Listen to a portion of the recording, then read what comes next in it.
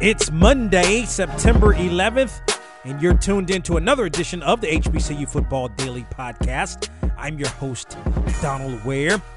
On today, we remember 9/11, 2001, and those that passed away and risked their lives so that others may live, in fact. But, that was, I can't believe it has been 16 years since that tragedy. Is something that we obviously will never forget. So if you're listening to this podcast, take a moment to remember those affected. All of us were affected, but especially those that lost loved ones in 9/11.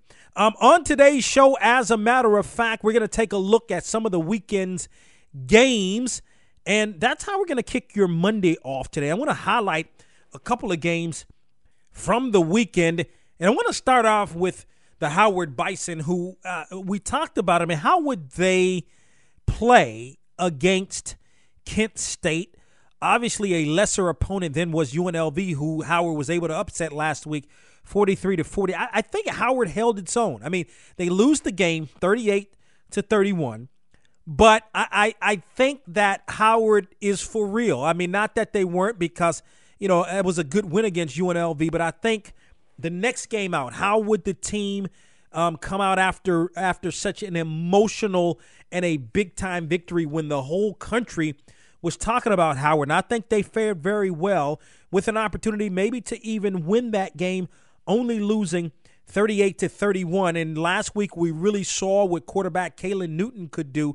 And on Saturday we saw what Anthony Filion could do. It was a reason that he was named the MEAC's preseason player of the year, well in excess over 100 yards rushing in the ball game. And so I think Anthony Filion really showed what he could do on last week. On Friday, as a matter of fact, we previewed the Boxer Row National Games of the week. It was just really hard to pick one game. So, we picked two. And Bowie State defeated Winston-Salem State 31-13. I said I thought if I had to give an advantage coming into that game, I would give the advantage to Bowie State, because I think Bowie State's offense overall was better, or is better, than Winston-Salem State's. And I think both defenses were pretty good. Both defenses showed out in their respective wins 2 weeks ago. Bowie State only allowing 7 points against Seton Hill, while Winston-Salem State allowed 31 points against UNC Pembroke in the win. I think the numbers were a little bit skewed, less than 300 yards of total offense for UNCP.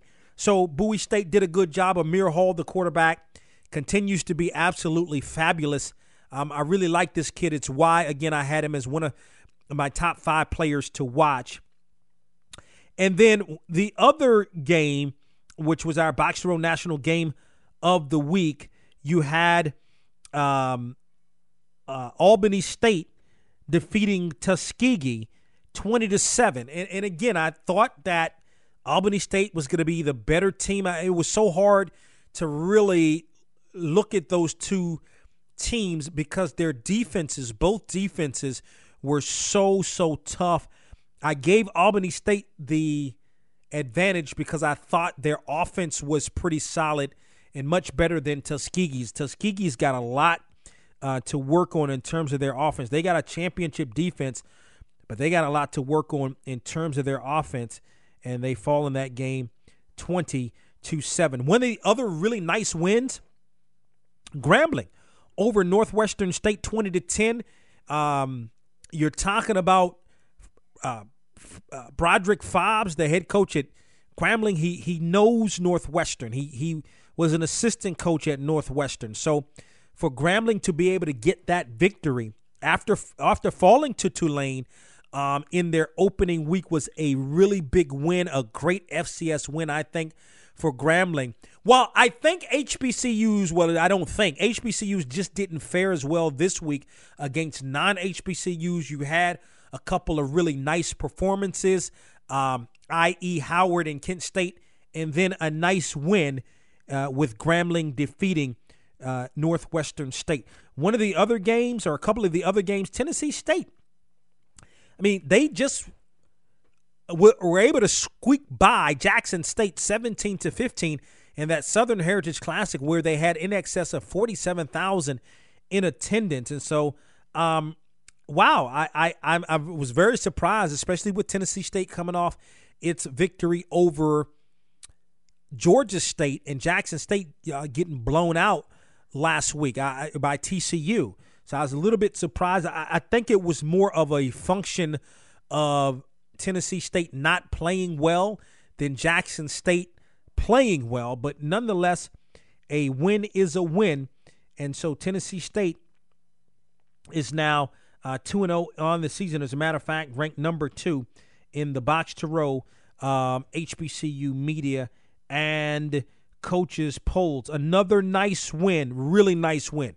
Bethune-Cookman over Southeastern Louisiana, 28-23. I really like Bethune-Cookman. I think if you had to rank teams right now without really, it only been one conference game, and that was on Friday, Hampton and Delaware State, where Hampton defeated Delaware State 28-15. But if I had to rank the teams right now in the MEAC, I would go A&T number 1, North Carolina Central number 2, and Bethune-Cookman number 3. I think Bethune-Cookman is absolutely fantastic, and I think they're going to be a team that is definitely going to challenge for this year's MEAC championship. I really, really, really like Bethune-Cookman, and I think a really nice win for them on the road. Let's take a look at the Box to Row coaches poll, and North Carolina A&T is number 1. They received 14 of 19 first-place votes, followed by Tennessee State at number 2, Grambling at number 3, North Carolina Central at number 4, and Howard at number 5. 6 through 10 looks like this: Bethune-Cookman, Southern, Alcorn State, Prairie View A&M, and South Carolina State at number 10. In the Box to Row media poll, North Carolina A&T reigns supreme at number 1, followed by Tennessee State at number 2, Grambling at number 3, Southern is number 4, and North Carolina Central is number 5. Number 6 is Howard. Number 7, Bethune-Cookman. Bowie State makes its debut in the poll at number 8. Albany State makes its debut in the poll at number 9.